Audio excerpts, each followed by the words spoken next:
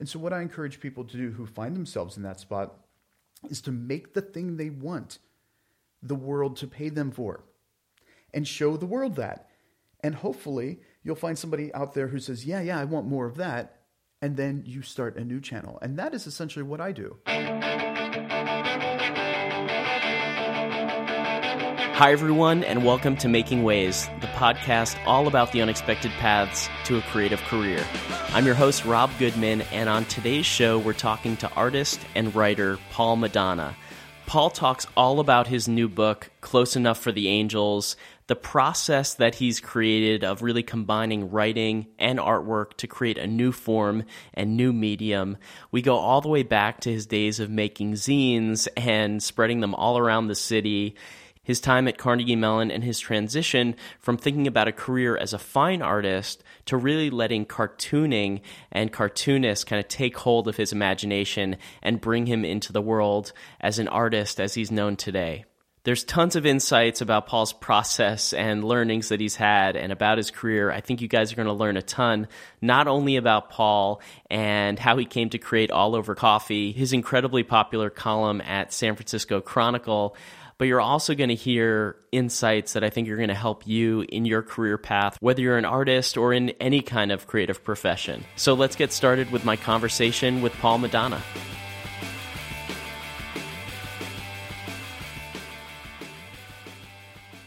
Paul, welcome to the show. Thank you, Rob. Nice to be here. Yeah, it's great to meet you. So tell me a little bit about what you're working on these days, and I want to hear about the new book that I just picked up down in the Mission.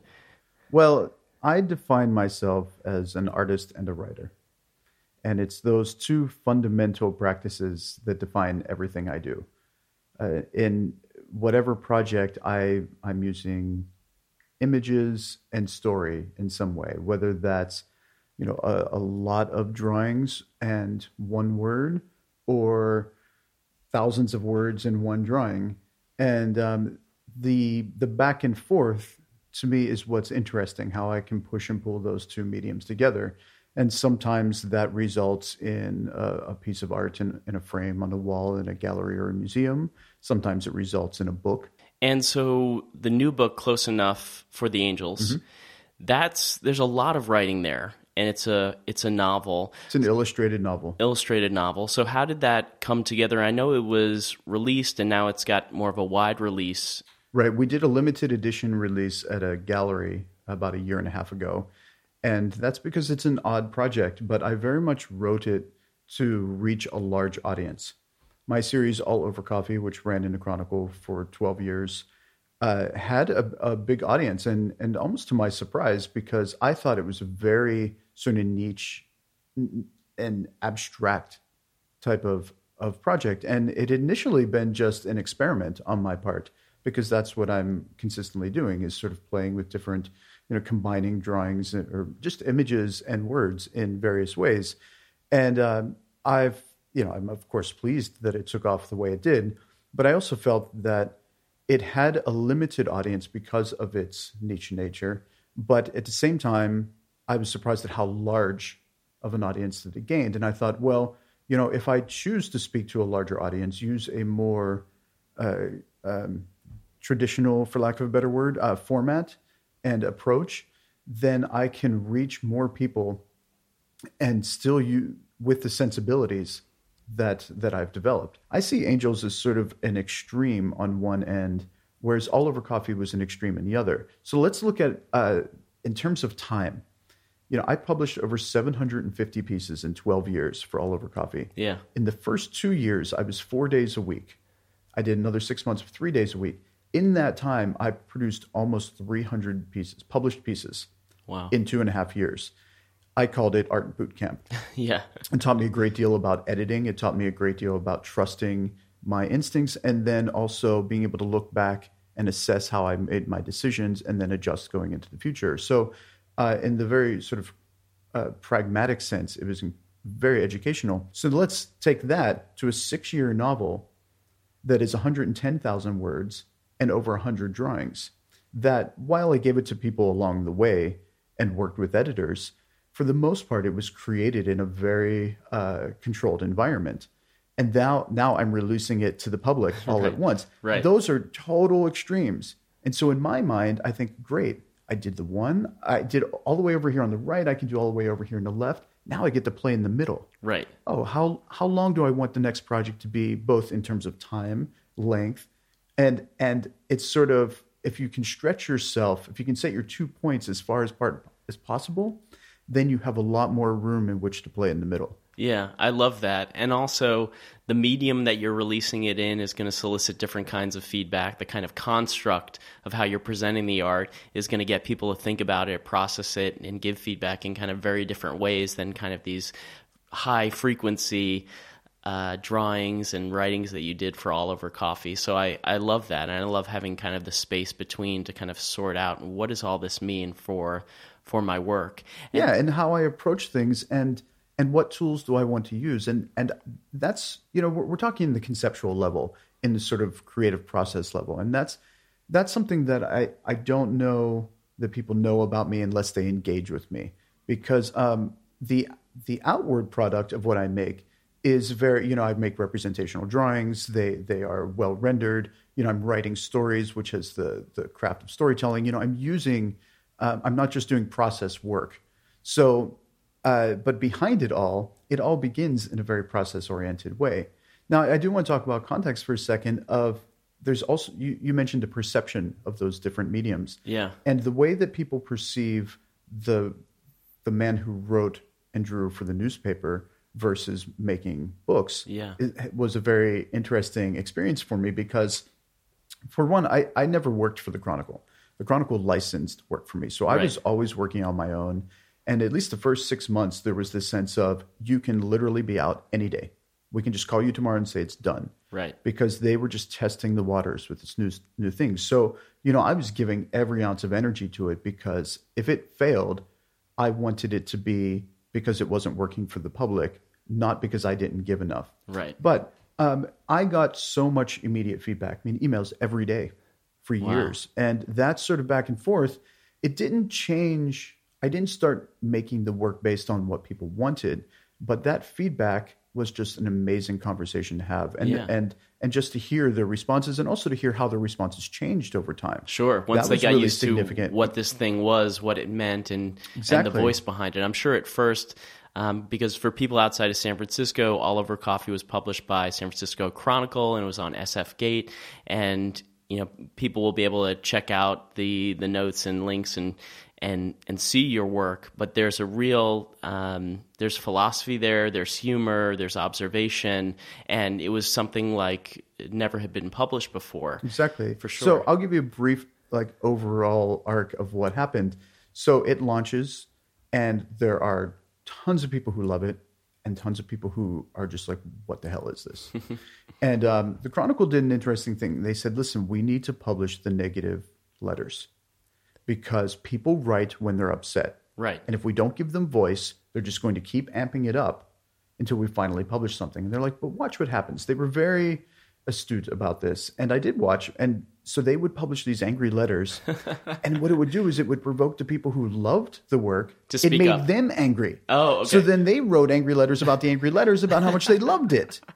And I kind of was just on the sidelines watching this thing go on for months and months. This tennis match. But then 6 months later, I started getting emails from the people who were confused in the beginning, who said, I was walking down the street the other day and I looked up and saw the light hit the corner of a building a certain way. And I thought of one of your pieces and I suddenly understood it.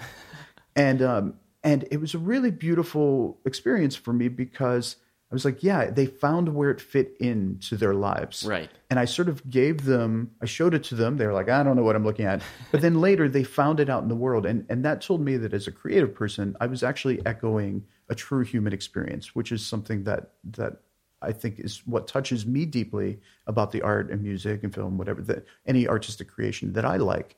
So now we fast forward to say 2 years.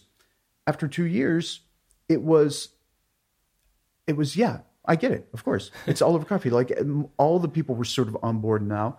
Come 5 years, it was like an institution. Of course. Yeah, right. And now there's no question.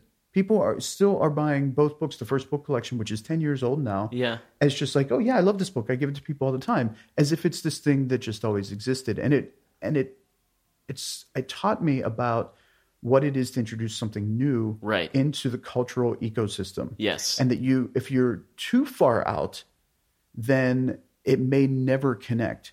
But if you're just far enough out, it'll be just different enough to surprise, get attention, and then eventually be adopted. So let's talk about the 10 years before All Over Coffee. Right.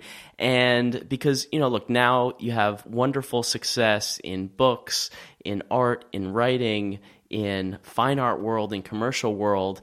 Those 10 years where you're, before all this happened and All Over Coffee, where you're, working these day jobs and you're trying to keep them kind of less creative so you can just keep your creativity pure, and you're just hitting the grindstone and you're pumping out work and zines and comics and just hustling all over town. What was that time like for you? And more specifically, how did you keep your motivation? So, I get out of college and I asked myself, how do I make a living doing my own work?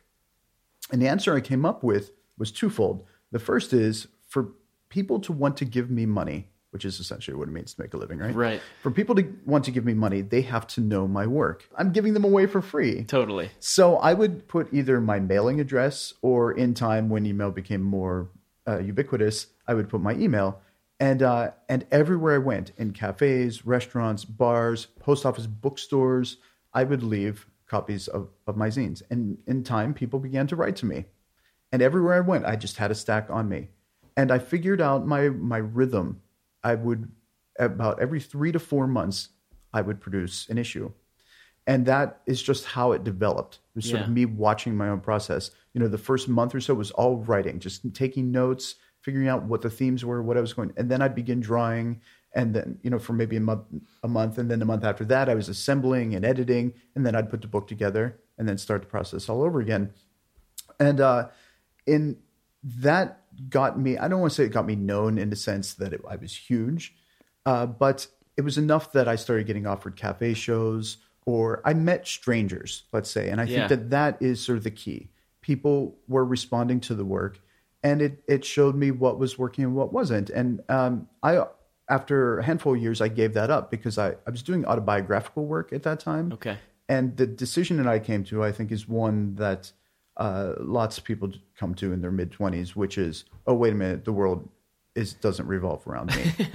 And frankly, my stories are really, my suffering isn't even suffering with a lowercase s. Right. It just isn't even suffering. And that's, that's the coming to, that's maturation. Yeah. And was the motivation part, did that come through, well, you were out there. I know that one of those strangers who reached out to you eventually became your wife. Exactly. Yeah. So that's certainly like, okay, this is connecting me with the right people. Right. I might not have made a living from that work, but I met my life partner, and that's certainly invaluable. That's incredible. It's amazing, and I love that. And you said, well, you started to have coffee shop shows and cafe shows, and started to get and small galleries, like local gallery shows. Yeah, and so is that what kind of kept you going? Oh, right. So thank you for bringing it back. Yeah, motivation comes from within. I have my serious responses, and then I have my joke responses. The joke response is that I hated doing everything else so much that it was worse than the struggle of doing it on my own. But I am a driven person, and I do have a big picture. I've always had a big picture view in terms of my professional life. It's the one thing that has always been clear to me of I have a sense of my arc, and I don't know what the milestones are. It's impossible to know until you get traction and learn. But the dedication to it has never really been an issue to me. So when my back was against the wall for years, it was, well, I have two options: stop or keep going. And if I stop, well, then this is where I stay in regard to that. And well, no way. That's utter despair to stop here, and I can't go on with my life. I'm not saying that it was nothing to worry about in that regard. What I mean is that, for my own personal joy of being a living human being, there was no choice. There was no choice. I just had to keep going until it happened. And And, now that I'm on the other side of it, and I don't think anyone is ever 100% secure, I still wrestle with the same doubts or issues that I've had my entire life in terms of creative process or even personal process. We just get more adept at dealing with them, and we get more information about ourselves. But now that I am on the other side of it, it makes total sense. It's like, yeah, you just keep pushing and eventually you'll get there. You just keep making mistakes, keep trying things, and the willingness to say, that didn't work, I'm going to try something else. And it's not even it is the willingness, but it's also the desire. Like I truly don't mind when I try something. I'm like, oh, I mixed those two chemicals together and it just kind of went, right? Like, and then I mixed those two together and it sparkled and dazzled. Well, what did I do there? Let's try something again. Right. And it's that sort of, again, one has to know themselves, their intent. Yeah. My intent isn't just the 1 or 2 or 4 objects you see that I've made. It's the entire process that led to them being made. We were talking about this, and I want to get into the structure that you have as an artist and a creative person. So you talked about this drive, that this stuff, there was no choice but to do this. But I want to hear about the kind of creative or kind of work-life structure that you've built so that you can execute and you can get your work done. So talk to me a little bit about that. I guess kind of the practice and how you function to produce so much. Well, I treat it like a job. I treat it as responsibility and discipline. All the things that I think are often not thought of as what an artist is supposed to be. And, right. There's 2 things. I want to talk about my family life, like growing up, but then there's also one of the things that I saw and continue to see is a lot of people who want to be artists, I find their motivations to be misplaced. It's not to say that they don't have creative inclinations, but I've met people who they think that it's a lifestyle, and it is a lifestyle. Like on the outside, I get up and do whatever I want. From the outside point of view, I have all my time to structure. I travel. And it's like, wow, look at all that freedom. But that freedom is because I have consciously used my free time in a way that has become productive. So I grew up, my parents were 19 and 20 when they had me. Wow. They were very young. They started their first business in their early 20s, and they worked together for the next 10 to 15 years, and now they still work together. My parents are still together. Yeah. I grew up in their first business was a pizza shop. Then they owned another pizza shop. Then they owned a restaurant. Then they owned a bar. And all this was consecutively, not at the same, not cumulatively. Where did you grow up? What? Outside of Pittsburgh, Pennsylvania. Okay, yeah. And I think one of the things that they taught me, not by words, but by example, was that you didn't wait for permission. You got up and you went to work every day. They could have gotten up some days and said, we don't feel like it. We're not going to do it, and not open the shop. I only recently learned a great story that, they worked 7 days a week, but they said on Sundays they would have a number that they wanted to reach. This is the pizza shop really early on. Yeah. And so when we sold this number of pizzas, we'd call it a day. And if it was in the afternoon, then we could go to the park. If it was in the evening, we could go to a movie. Right. And they let the goal dictate when they signed off. Now they have no days off. It's that work ethic that I think was instilled in me by just sheer experience. I grew up in an environment that functioned like that. I learned in art school, I realized that a lot of people didn't have this. And it's one of the things they don't really teach in art school. They don't teach any of the business, the structure. It's just, hey, let's get better at the craft. And then you're released into the wild and it's like, what do I do? Well, how do you prioritize? Sure. How do you say these are the expectations of the world, be it money or social or fun? Like Friday night, what does a Friday night mean to a 25-year-old? Right. It means something. But often on Friday nights, I would be in my studio. And again, it was about priorities, what mattered to me. And one has to be able to make those decisions. And I believe that nothing is gained without sacrifice. And it's not like, I'm not talking religious. I'm not saying like willingly giving things up, but one always has to make a choice. And I believe it's unfortunate, but it is true that we never get something without giving something up. But what I think it does is it creates value. For example, I occasionally take commercial work if they come to me and say, we love you, Paul Madonna, for what Paul Madonna does, because that's what I was talking about earlier.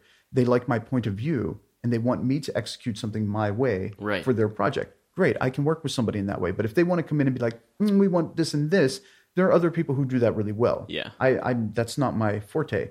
So my point is that I occasionally take work like that, but I've also turned down work like that when I've wanted to work on my own things. And I've turned down lucrative offers that were hard to turn down. But at the end of the day, I realized, the value of what I want to do is actually greater than the value of what they're offering. Now I understand how much I can actually put a price now on how much of this means to me to spend the next 2 weeks editing my book rather than working on a project with them, even though it's a project I would do. And that is invaluable to be able to put that number on and say, wow, now I know what it's worth to me. Does that happen because you prioritize happiness, fulfillment over dollar signs, or no, it happens because you prioritize the book over a corporate job? Like, what kind of mindset do you think you apply there? See, that's where it gets back to the life's work thing. What is it that I want the world to see from me next?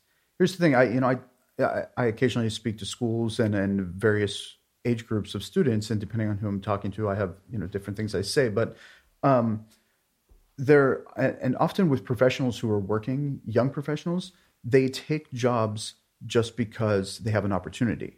Now, this isn't a criticism of it, but what one has to be aware of is that, let's say you do something that you don't really love doing, but you can execute and you have an opportunity to do it. Well, that's what's going to be out in the world with your name on it. Now, everybody who likes that and wants more of it is going to say, oh, you do that. Right. So they're going to call you up and they want you to do that again. Right. And you get pushed and pulled because down you the showed path. them that. Right. You're like, I can do this.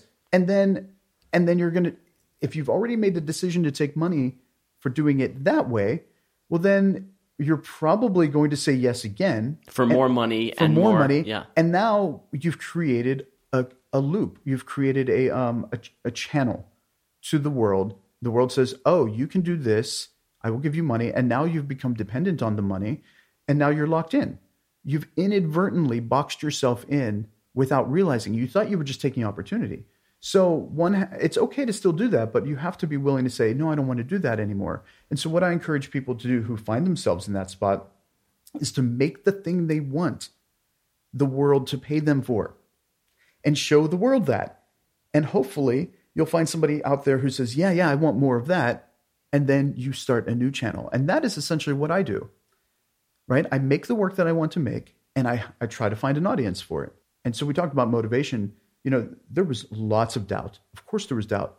Imagine being 29 years old and basically nowhere, you're living in a room, in a flat. You're like, I've never had a full-time job. I had a full-time job for like 6 months. Otherwise, always just like piecemeal work, as little money, living off as little money as possible, always having time. You're watching the people around you succeed, gain skills, get things like married, children, houses. Cars. Yeah. I had a bicycle and I lived in one room and I worked in a wood shop. Not that there was anything wrong with it, but of course I had aspirations. And, if people think that there wasn't doubt during then they're wrong. Like the doubt was palpable. But you've talked about that you don't really sketch, that right. you make drawings. And so your pen hits the paper and you start your drawing, and then that becomes the final thing. So again, I don't know if this is a question or a statement, but did that evolve? Was that always your philosophy? Is that just the way the work comes? Evolution, of course. The people ask me, how long did it take to do this drawing, X drawing, or whatever? Yeah. And that specific drawing might have literally taken me 8 hours to make, let's say. But to some extent, it took me 45 years to get to the place where right. It took me 8 hours to make that, because I haven't always been drawing this way. And even when I came upon this style and it started coming together, which was around 2003, if you look at those drawings, they're rudimentary compared to my current drawings, although they have all the hallmarks of what evolved. And even the marks that I was making, which were new for me in 2003, were the result of all the marks I had been making and assessing. I mean, there's an interesting story. So I had a professor, my freshman year, second semester of my freshman year, a drawing professor who tried to get me kicked out of art school. Wow. Because she was a visiting professor from Germany, and we had such different points of view. It was really that's when I understood that that storytelling and drawing were equally important to me. Up until then, I always thought, I'm a painter, and I don't know, I didn't even think about the fact that I was writing stories. I just did them. But I was always such the artist first that it had never occurred to me that I was both, because I wasn't aware yet, right? Yeah. And I think when we're younger, we also want to maybe identify as one thing, or we want to just say, this is who I am, this is what I am. Right, because that's easy, it's clean. Exactly. That's black and white. Right, exactly. That's not the real world. Exactly. And so and here's the thing, I entered Carnegie Mellon the last year of a traditional education and the beginning of a postmodern education, which I think is really perfect for me. And one could argue, how much was that my natural inclination versus how much did that shape me? But I am a process-oriented person. I'm a thoughtful person. I don't say that self-compliment. I just mean that it is important for me to work through ideas and to think and to analyze. And that is my nature. But I think that environment was a perfect mix but what it was is there was a lot of conflict within that environment in terms of the department, because you had the old guard who were very much about traditional craft making, and then you had the new guard who didn't care about craft one bit and only cared about ideas. And there was a very thin layer where the twain met. And I began to embrace that. And so even within the postmodern world, though, there was really no place for somebody who wanted to draw pictures and tell stories. I was relegated, you're an illustrator. But I'm not an illustrator. That's not how I work. It's not how I think. I don't want to do commercial work.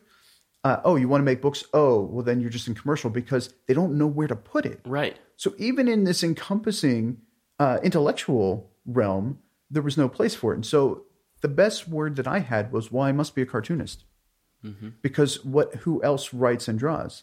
And so I really started going down that path, which was a big change from the traditional drawing that I was doing. I started studying the figure when I was 15. I was taking college classes when I was a junior in high school. Yeah. I was curious about that. Yeah, because I was wondering if you had more of this kind of fine art vision of your life. Yeah, exactly. So, I mean, I was doing,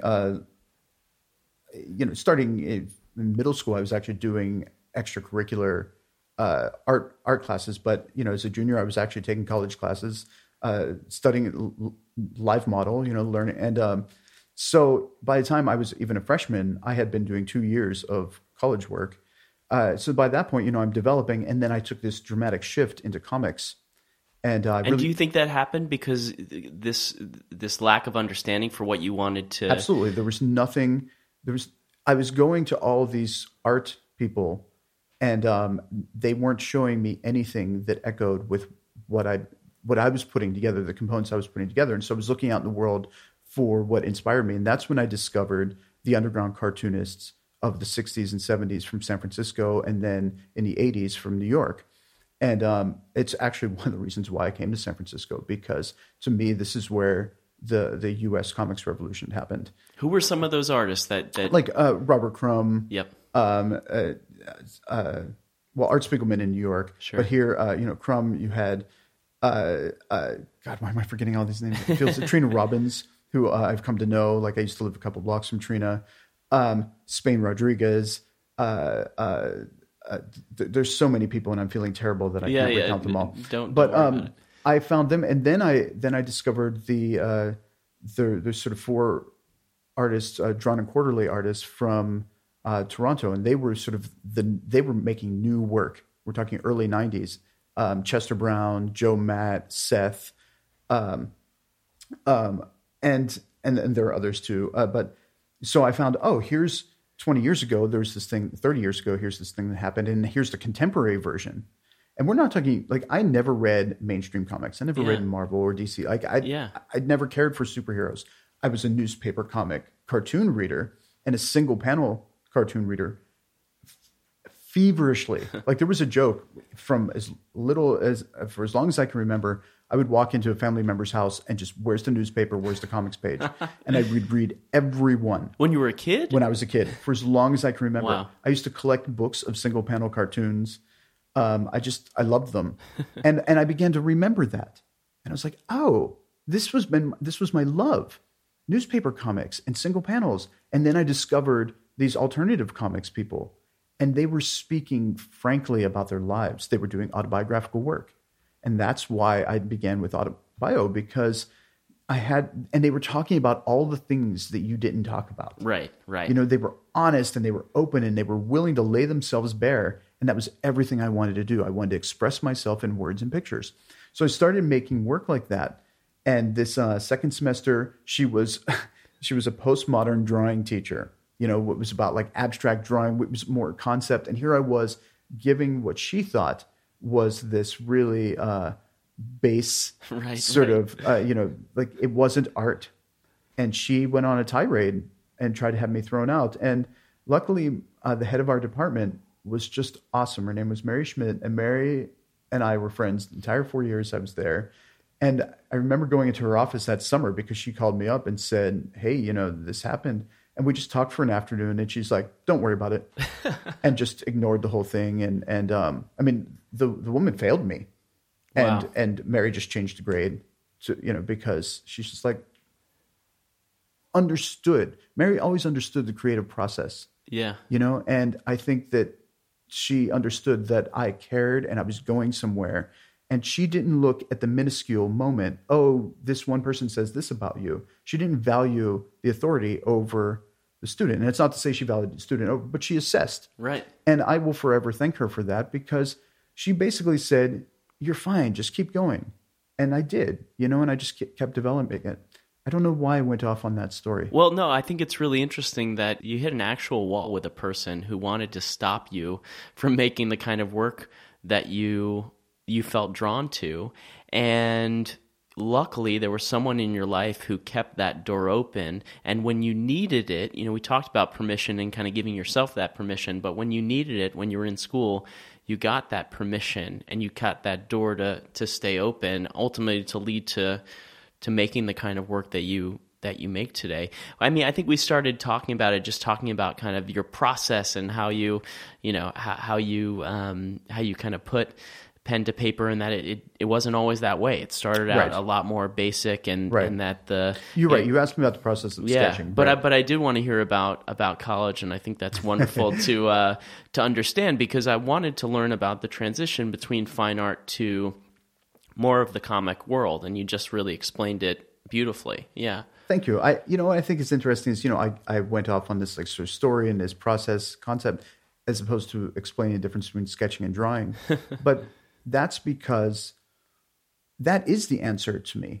To me, the craft side of like what's the difference between these two is what we learn in a studio class. So as I'm drawing, I don't like to redraw something because I have an obsessive tendency and I want to fix or perfect. And what I have learned about my own work is that basically wrings the life out of my drawings. Right. And so I've had to learn how to do it first. First off, it's basically like improv. I very much see drawing as a performance.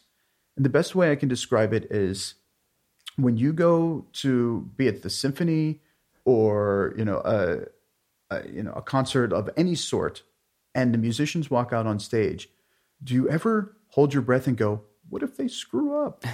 No, someone's up there performing a solo.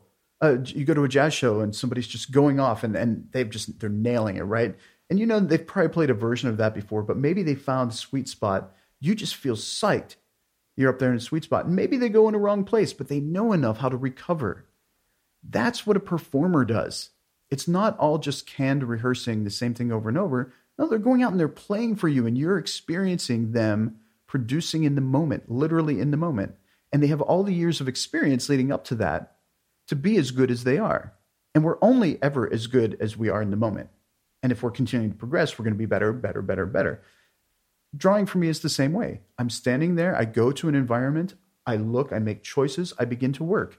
And that performance element keeps me awake and attuned, and I'm present. And my marks have to be in the moment and they have to be alive. And I think that's part of what the viewer is actually responding to. And you walk around with a notebook all the time. And I was reading about your process, and it kind of reminded me of almost like the stand-up comics I know who are constantly, scribbling down ideas, right. Mm-hmm. And they're perfecting and all of that. So you'll be out at a dinner and you'll grab your notebook and you'll write down something. Absolutely. So capture some kind of inspiration. It's always there with you. Always. I mean, I literally carry it around the house and I don't think about it. It's just like in my hand or in my pocket. And, I go in the living room and I just then I set it down. I go into the kitchen and I set it down. And my book is always, it's just a small notebook with a pen. And how do you go back? How do you kind of catalog or go back and pick out the right ideas? Actually, it's really funny. So I'm going to grab my bag. Yeah. What I'm doing after I leave you today, because I've started a new book, and I brought these notebooks. So what I'm Awesome. showing him here is a stack of maybe 15 notebooks from the past year that I'm going to spend the afternoon going through for this specific, because I've been making notes for the past year on this project. And there's one aspect of it that I'm working on that I want to go in and find the notes about. I'll go through and I'll assess some of those notes. I'll decide which ones I want to use, cull them together, sort of make a new master document of those. And then I can begin to say, well, which ones do I want to use, which are working, and then I can continue to work on that aspect of the story. And is it all handwritten, those master documents that no, you'll pull from? I'll use a computer now. Okay, so I'll go you can search it. And I'll enter. And so since we're recording, we don't have visuals. I'm going to explain this. So what we're looking at are these, they're like 3.5 by 5 inch notebooks, Moleskines. Fit perfectly in kind of like a back soft pocket. Cover. Yeah, they fit into a back pocket. I number them, I date them, so I sign in and out so that I can always know where they fall, right, with the sequence. On the front cover, I keep a list of all the projects that are in here. And so each project I have a code. It's just like, for Angels, I just an A with a circle around it. Yep. And so what that means is, like, let's say when I was working on Angels, and then there'd always be a subsetting. So the main character's name is Emmett. Let's say I was working on Emmett and his backstory as an artist. So I would put an A with a circle around it, then Emmett / backstory. And so when I'm going through the book, it's not that I'm just looking for Angel's notes. Oh, Angel's Emmett backstory notes. Boom. Okay, I can read that one, because otherwise I'm reading every page of every notebook. And if you're working on 5 different projects, the mind goes all over the place. Sure. I don't want to think about those other 4. Right. I don't even want to think about the other aspects of the book that I'm working on. I just want to think about Emmett and his backstory right now. So I'm just looking for those notes. And that system of note-taking has developed over 25 years of figuring out, how do I note-take? And not just how do I take notes, but how do I reference them and how do I turn my notes into finished ideas? Right. So then I can rewind. So now when I make a note today, I can begin with all those categorizations that can then tell me exactly what is where. And then on the covers, I put, anytime I start a new project, now I know what projects are in these books. And when I'm done and I go through and I assess all the notes, then I can cross it out and make a note and say, by this date, all of these notes have been culled. So the first thing I'll do when I look through these notebooks is see which of these even have notes for the project I'm working on, and which of them have already been assessed. Hey guys, I want to tell you about a little something you can do to help the podcast reach even more listeners. It's super simple and should only take maybe a few minutes of your time, and that's by leaving a review on iTunes. The more reviews on iTunes, maybe you want to leave a 5-star review, maybe you want to say a little something nice in the comments. The more reviews that are up on iTunes, the more exposure people will have to the show. iTunes will bring it up in their rankings, and people will discover it, and the world will be a better place, right? So please check it out. Go to iTunes and leave a review. Thanks so much, guys, and let's get back to the show. So we talked about this a little bit, but, maybe to put it simply, what advice would you give to artists who are either trying to find that breakthrough, or they're trying to make their own, kind of like you did? And one of the questions you had written to me said is if I could go back Yes. and tell something to myself. And I was glad I read it because a phrase immediately jumped to mind, and I just wrote it down for myself. Yeah, and so the question and I wrote was... it on the back of my new notebook. That's awesome. Because I want to always remember that, because I think that's a really brilliant question, because it's not just what I needed to hear back then, it's what I still need to hear today. And right. And the question was, if you could go back in time and talk to yourself kind of now seeing this success through the other side, what would you say? It's okay, you'll get there. And that is the same thing I would tell anybody who is trying to make their own work. The caveat, of course, is if they are continuing to push. Because that's in this line of "it's okay, you'll get there" is in response to the fear and frustration, the doubt and friction that comes from trying to carve out your own in the world rather than follow somebody else's path. And I always believed that I would get there. I had to, right? But I had to also believe that I might die trying, be it at 20, 30, 40, 80. I was just like, it might not happen until I'm 70 years old. Am I willing to do that?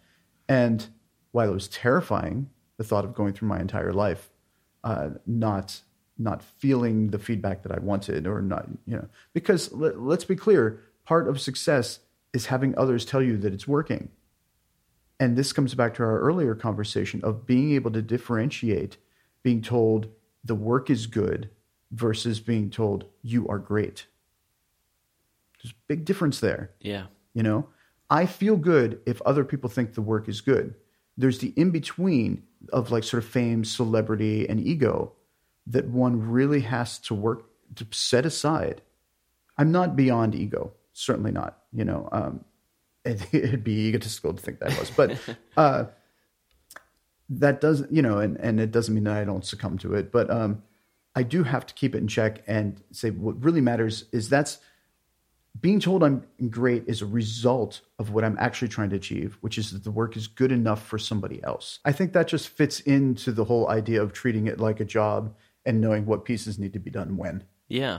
And can I ask you, we talked a lot about Close Enough for the Angels, but just if you can for listeners, what's the story? Because I know there's a mystery, there's a lot there, both in words and pictures. Just tell us about the story. Yeah, so the story is Emmett Hopper was a one-hit wonder 2 times over. Okay. It's always very dangerous as a writer to make a story about a writer. Right. As an artist and a writer, to make a story about an artist and a writer. But I wanted to do something new with the illustrated book form. And I felt that the illustrated book has fallen out of favor because it's not really a form that's working for people. The images are, in my mind, tend to be redundant in an illustrated book. For example, let's say we're reading a chapter about 2 people at a Paris cafe during sunset. Right, of course, that's going to be the image. And we turn the picture, and there's 2 people holding hands with the Eiffel Tower in the background in the sunset. That has stolen from the reader's imagination. The prose can do that. That's what's beautiful about prose. So then if we want to have images, what should the images do? So now that's the conceptual element. And so I began there, and I thought, well, I need this. If I'm going to change this for readers, the way that they interact with story and pictures, then it needs to be as simple as possible. Well, my character made the drawings. So Emmett became an artist. Now, I actually created Emmett Hopper in Oliver Coffey in 2005. And he occurred in a couple as like a fictional writer. That's awesome. That came up in a couple. So in both books, you'll find his name pop up. And so I kind of liked... I'd already sort of pictured it. I knew what he looked like. There's a universe to the Paul Bondano work now. Exactly. Where characters and so kind I of thought, merging, well, then what is Emmett's life? And then I got to be a fiction writer. And, this is a plot-driven book. It's a character-driven book. I like stories where things happen. And that's what's funny about Oliver Coffey. Oliver Coffey was like, nothing happened. It was just these weird moments. But if I was going to write a story... So Emmett is a failed artist, and he's a failed writer. And it's the story of why he made this book.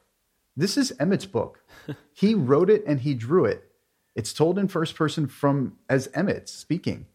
We opened the first page and it's signed by him. Yeah. And and I saw that. It kind of threw me off. Exactly. Like... And that's me sort of challenging the form a little bit, but it's also setting the reader up because in a good way, because you enter the book and you're like, wait, it's signed by this person.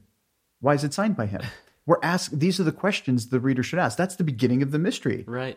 So it's the first question. We're going to get this answered. And he tells us, and he begins to tell us his story. And he meets this woman, Julia, who they then marry, but she's a little bit younger, and she is a force of nature, and she is in control of her life. I really wanted to write a strong female character.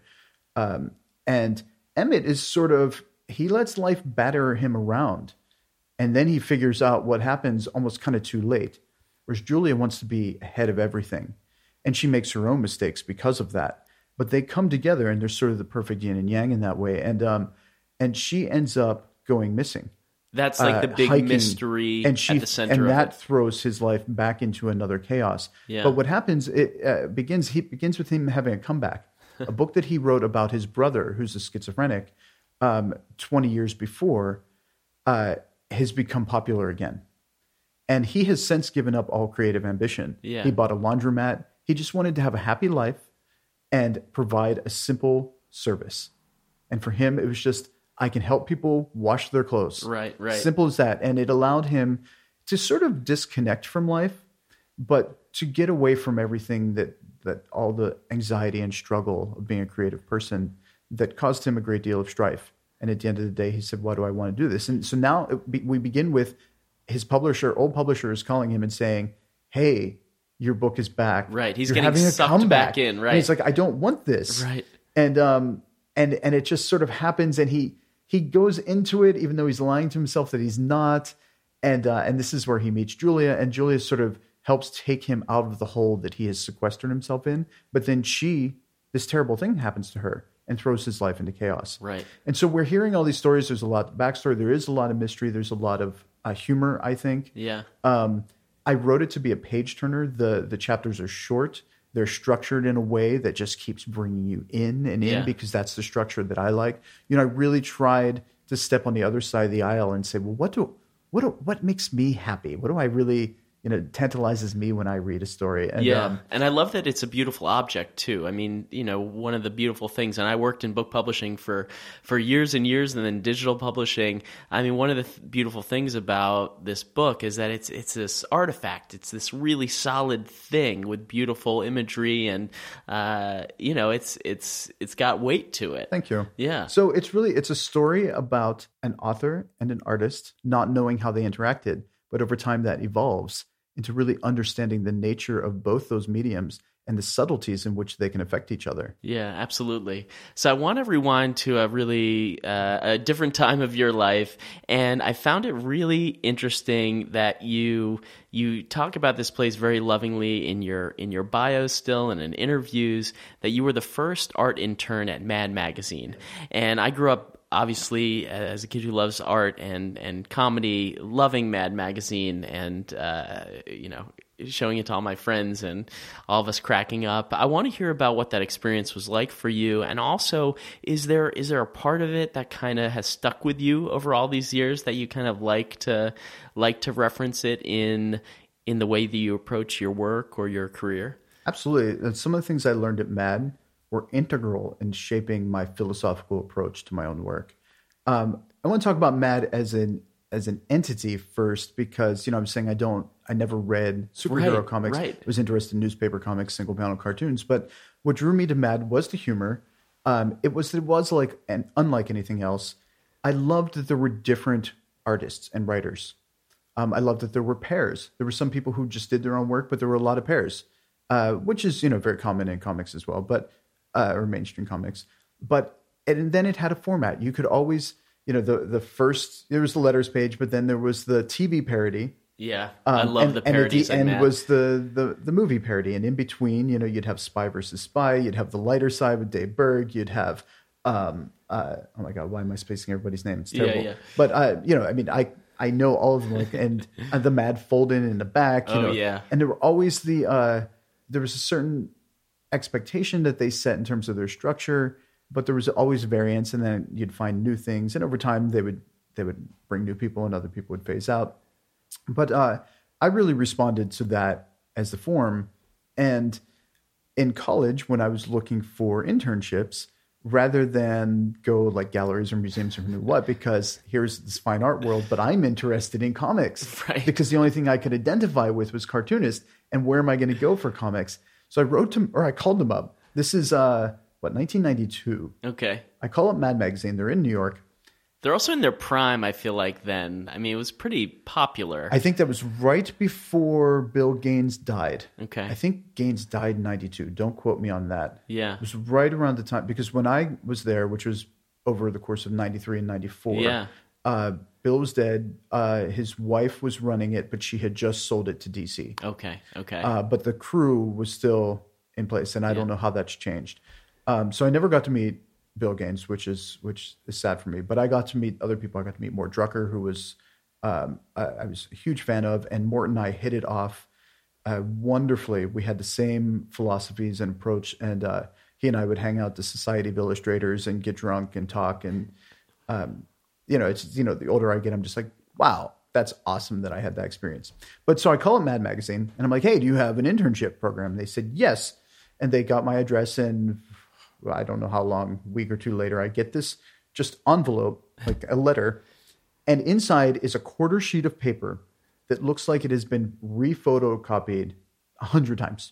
Some of the letters are so blurred out, because, when you made a copy of a copy of a copy back then, Oh, yeah. it just distorted. And so like some of the sentences, you're like, what does that say? But basically, it was very simple. It said, take one idea and execute it from 3 different points of view. So I did 3 individual pages of comics about how awkward it is to go to the bathroom in a public setting. One was from the point of view of a person excusing themselves from the table. The other was from being at the table when somebody else is trying to excuse themselves. And the third was being in the bathroom itself. Each one sort of had its own joke, different point of view, right? So I send it to them. Some time goes by, and I get a call. And, hey, it's Mad Magazine calling. No one has ever sent us drawings before. I was like, what are you talking about? And they're like, this is a writing internship. I said, well, you should put that on your little quarter sheet of paper, and you should probably retype it, too. All this is all good humor, right? Yeah, of course. But I'm blown away. What do you mean nobody's ever sent you drawings before? That's absurd. How is that even possible? The magazine is full of drawings. How is that even possible? I still, to this day, don't even know how that's possible. And they're like, well, we were really impressed by the fact that you sent this. And so it came down to you and one other guy, and we're giving it to the other guy. And I was like, oh, thanks for the call. Yeah, exactly. Right? And they're like, but we're creating an art internship because we've never had one before. To say, oh, Mad Magazine, of course, they're, loose. But, they worked their butts off, and sometimes we'd be there to midnight. And essentially I put an entire issue together with them, and I helped redesign some stuff. I created some new fonts. I created a new title page. I actually laid out a story. And one of the things that they taught me was that they saw themselves as an editorial magazine first. Everything was written first. Even like, let's take Mort's parodies. The story was completely written, and then it was storyboarded with the text bubbles. And then he did the drawings to fit in around them. Now, they would do some adjustments, of course, but the drawings essentially came last. And that was not how I thought. I mean, yes, I had to know my story, but I would often write as I went or whatever, or that idea of pacing and paneling. And while it was common in that world, it was new to me. 95% of Oliver Coffee strips always began with writing. And then I did the drawing. And that really came out of what Mad taught me. And nobody had ever framed it that way before for me. One, because I think, I was taking writing class. I was studying poetry and playwriting, but that was writing. Right. And then I was studying art and drawing and painting, but the twain did not meet in that regard. So, and no art teacher is really going to say, start your art project by writing. Yeah, and writing, and the other side, sure. It didn't exist. Yeah. So I had to find it my own way. And I think putting the issue together with Mad too, I had been making little books for as long as I can remember. I'd been making zines. And so I knew the process of seeing something from concept to folding it and holding it in your hand. So to be able to make an issue with them, and the night that we finished it and sent it off to print, bunch of bottles of wine opened, we all hung out, and I'm like, these guys have, and women, men and women have been doing this together for years, and they're still celebrating and laughing with each issue. And how beautiful is that? Not just like, well, get back to work, next one. Right. And I got to be there and celebrate the issue that I had participated in. And so they took me through an entire arc, an experience, and they gave me that experience that I then took and embraced on my own. Yeah. Awesome story. And it's so great to hear that the environment there was as much fun and also hardworking as I probably would have imagined it as a kid reading along. Paul, thank you so much for joining the show. Thank you, Rob. I really appreciate it. It was really wonderful to have you here. Thanks so much. Thank you. Okay, that was my conversation with Paul Madonna. Paul, thank you so much for joining the show, for being so open about your path and what you learned, and really sharing some of the hard times, some of the doubts that you've gone through, and all the details about your process and your story so far.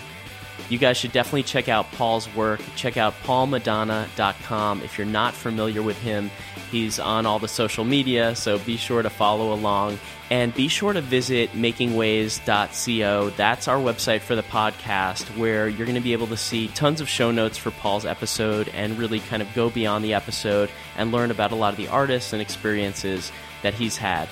Making Ways has been engineered by Jim Heffernan, and this week we're working with Aaron Stockhart, and we're going to be working with him on the episodes coming up. Our intro music is by the Sandworms, and we've also got music by Jim Heffernan in the mix. Subscribe to the Making Ways newsletter on our website, and follow us on all the social medias.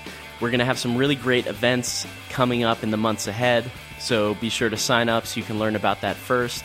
Special thanks to our partner, General Assembly.